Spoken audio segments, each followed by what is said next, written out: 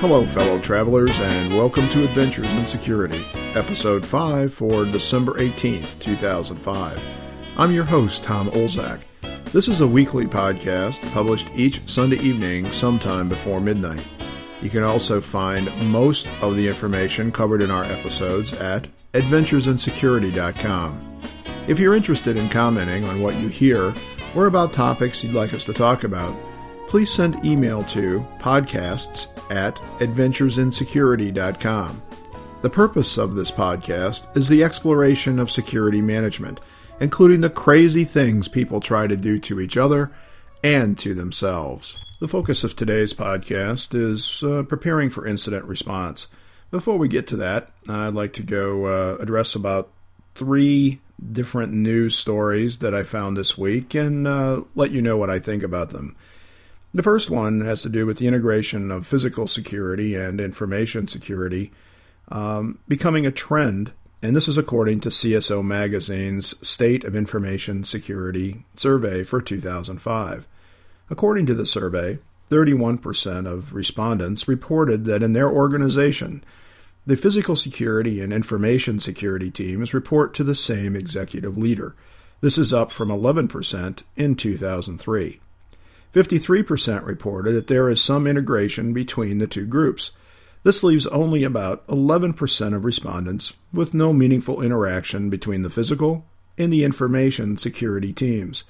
This article raises some important points. As security matures as a strategic part of your business, it's important that all facets of security be coordinated and integrated. Physical security is a critical element of a layered security model. So if your organization is slow to formally unite the physical and information security functions, what can you do? In my experience, inviting both teams to security planning meetings is a good start. For example, although often marginalized, your physical security team should assist with incident and disaster recovery planning, training, and testing. On the other hand, your information security team should be involved in the design of physical security safeguards, especially as they relate to the protection of information assets. Finally, when physical intrusions occur or a catastrophic event causes severe damage to your facilities, you want your security teams trained to work together to mitigate business impact. The Application Security Industry Consortium, AppSec, became official this week. Founded by 14 vendors, analysts, and companies that buy, sell, and use security products, its goal is to address the problems security managers have getting budget dollars by offering ways to measure security return on investment. Today, I've found no easy way to calculate return on security investment. If successful, this initiative will provide a much-needed tool for justifying security spending, especially when managers ask to remediate a risk that has nothing to do with regulatory compliance. I think it's interesting that American businesses can spend billions of dollars annually on regulatory compliance, which, by the way, is often only a small piece of the total risk an organization faces from human, natural, and man-made threats. They do this while having a difficult time spending anything on security fundamentals. In my opinion, we need something more than a good ROI tool. We need an executive management shift in perspective. Decision makers need to start looking beyond regulatory issues and manage security spending based on sound risk management principles. Preventing and detecting fraud are 2 major objectives of financial controls. Processes put in place by corporations seeking to meet regulatory requirements and investor expectations sometimes require large resource commitments for reporting systems and other audit-related tool implementations. But there may be a piece missing that might require less effort and potentially carries a bigger benefit, and that is employee awareness. According to Mike Osborne, a senior security manager for Kimberly-Clark, employee accountability plays a large role in deterrence.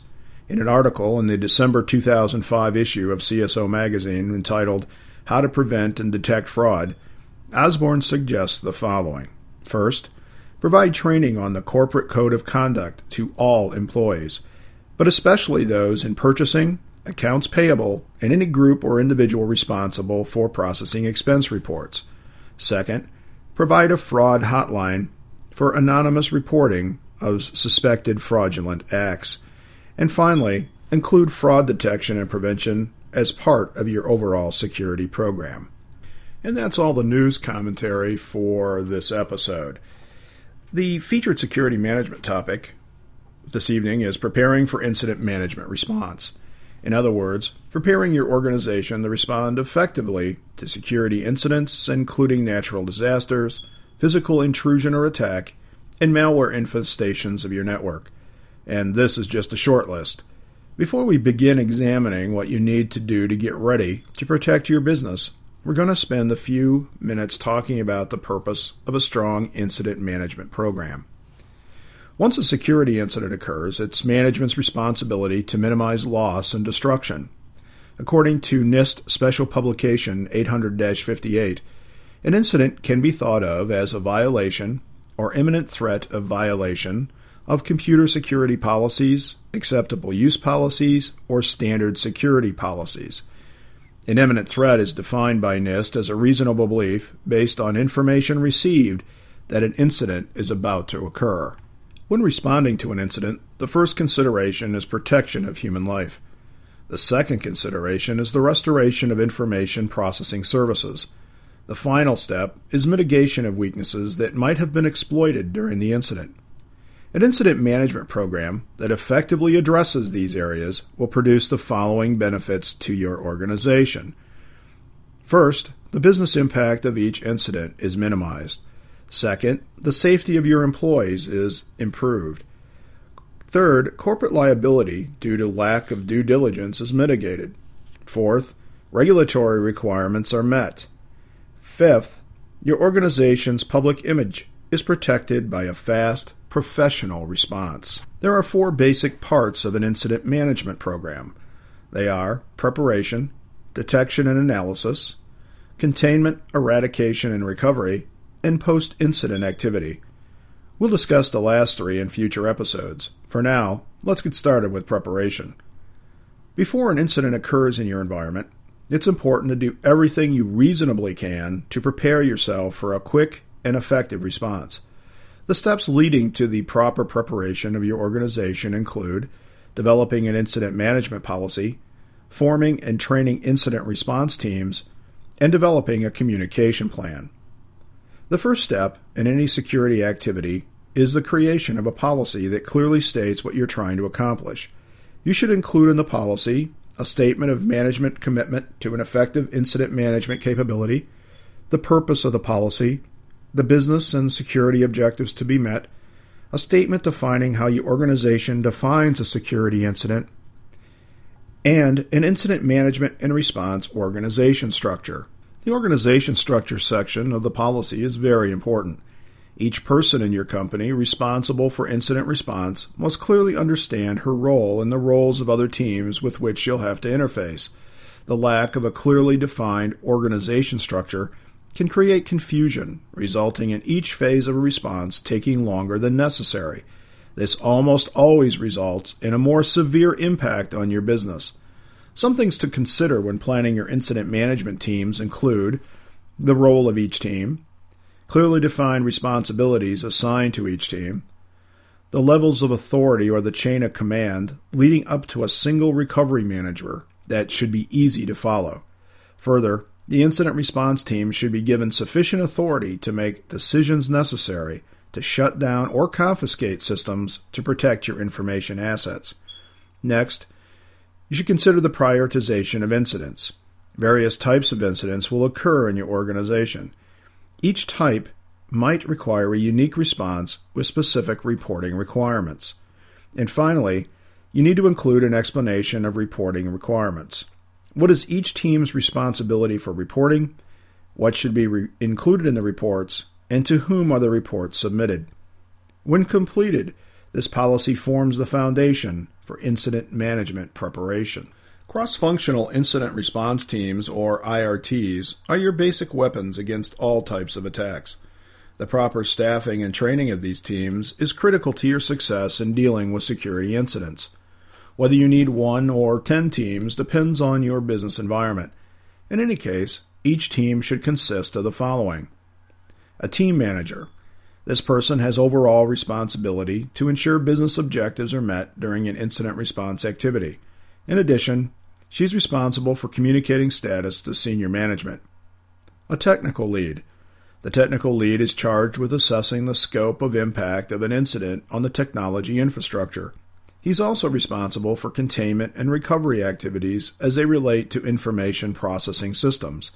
The technical lead supervises the following members of the IRT: one or more network engineers, and one or more programmers. Public relations. This person is responsible for communicating with shareholders, the press, and other outside entities. Security. The IS security team is usually the first responder to any incident. The members of this team are also responsible for providing oversight during containment, eradication, and recovery operations. IS support. The support team can assist with containment, establish alternate methods of information processing when primary systems or network paths are disrupted, and assist with system recovery tasks. Physical security. Securing the facility and responding to human intrusions and alerts are the responsibility of this team. And facilities management. Responsibilities for resolving power issues, locating and coordinating the move to alternate facilities, and structural assessments and repair fall to this team role. Your IRTs have three primary responsibilities. First, to prevent security incidents. Second, to respond to incidents when they occur. And third, to take steps after an attack to improve the organization's incident prevention, detection, and response capabilities. The prevention of security incidents is essentially an exercise in managing risk in a reasonable and appropriate manner, including the identification of threat vulnerability pairs through vulnerability assessments, penetration testing, and vulnerability reports from vendors as well as private and government sources. The assessment of the probability that a threat will exploit one or more vulnerabilities. The assessment of potential business impact if specific events occur. And finally, the development of action plans based on sound risk management principles to proactively mitigate risk. Once an incident occurs, your IRTs must have the skills necessary to quickly react in a way that minimizes business impact. To accomplish this, each member of the team must understand how to analyze incident data, determine the scope and nature of the incident, and communicate with other recovery teams, including the information to be communicated. The IRT's responsibilities don't end once they complete recovery operations. As we'll examine in later episodes, most recovery activities are a very important part of incident management. These activities include understanding how to improve prevention and detection controls, how to further reduce business impact, and the development of an action plan to make the necessary adjustments to incident response teams and documentation. The final step in preparation is the development of a communication plan. One of the most important facets of incident management and response is communication. Adequate communication for the purpose of recovery, business impact control, and public relations considerations requires reaching out to various internal and external entities. Your incident management communication plan should include names, phone numbers, and when to contact each entity you identify. Some of these entities include the following. The media. In our description of the members of an IRT, we included a public relations professional. Sending the right message to the media is absolutely essential if you hope to effectively deal with the fears of customers and investors. In addition to the public relations representative, all other members of your IRT should also be trained on how to respond to inquiries from the press. Another entity you should consider is law enforcement. Develop a relationship with local, state, and federal law enforcement prior to the occurrence of an incident. Use this opportunity to understand how each agency can help and how they prefer you process evidence or a potential information security crime scene. Once an incident occurs, coordinate contact with law enforcement through senior management, human resources, and if appropriate, your legal department. Another entity with which you should communicate during an incident are incident reporting organizations. Although reporting an incident to an organization like the U.S. Computer Emergency Readiness Team, U.S. CERT, is not necessarily going to improve the quality of your recovery. It will provide information to a central database that law enforcement agencies and businesses can use to identify and mitigate threats or vulnerabilities. Organizations, ISPs, are another entity. Your ISPs, or Internet Service Providers, are an important resource during an attack via the Internet.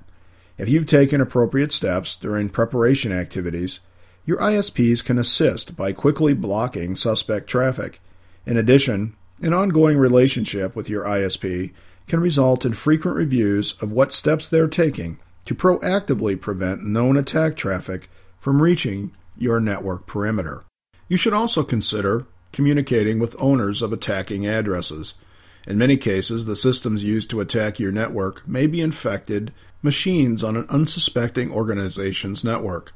Make sure at least one person in each IRT knows how to quickly locate the owner of an IP address by using a service like ARIN. A quick call to the address owner can accomplish two objectives. First, the owner can block all outgoing traffic associated with the attack. Second, the owner organization can take steps to rid their network of the malware. This will help prevent future attacks. Software vendors are another good contact point. Before, during, and after an attack, one of the most important communication points is the vendor who supports the target or damaged application or operating system. The vendor can help identify the existence of potential vulnerabilities, recommend critical security patches, translate log entries, provide assistance during an attack, and help with recovery efforts. The final entity we'll cover in this episode is the affected external party. Affected external parties might include customers and suppliers. Your organization has a responsibility to practice due diligence to prevent the effects of an attack from migrating to entities connected to your network. Notifying IRTs at connected organizations is a good start. Further, you should let your customers and suppliers know if there will be an interruption in service or product delivery. Finally, if the attack involved the potential compromise of regulated or other sensitive information about employees or customers, it's critical, and in some locations mandatory, to notify all affected parties. Prior to communicating with any external party, be sure to clear the content of the communication through senior management and your legal department. Incident management preparation might consume significant time and resources, but it provides the foundation necessary to adequately perform the tasks in the remaining incident management steps. Well, that's it for this week. I hope we were able to make your life a little easier. Until next time, be careful what you click.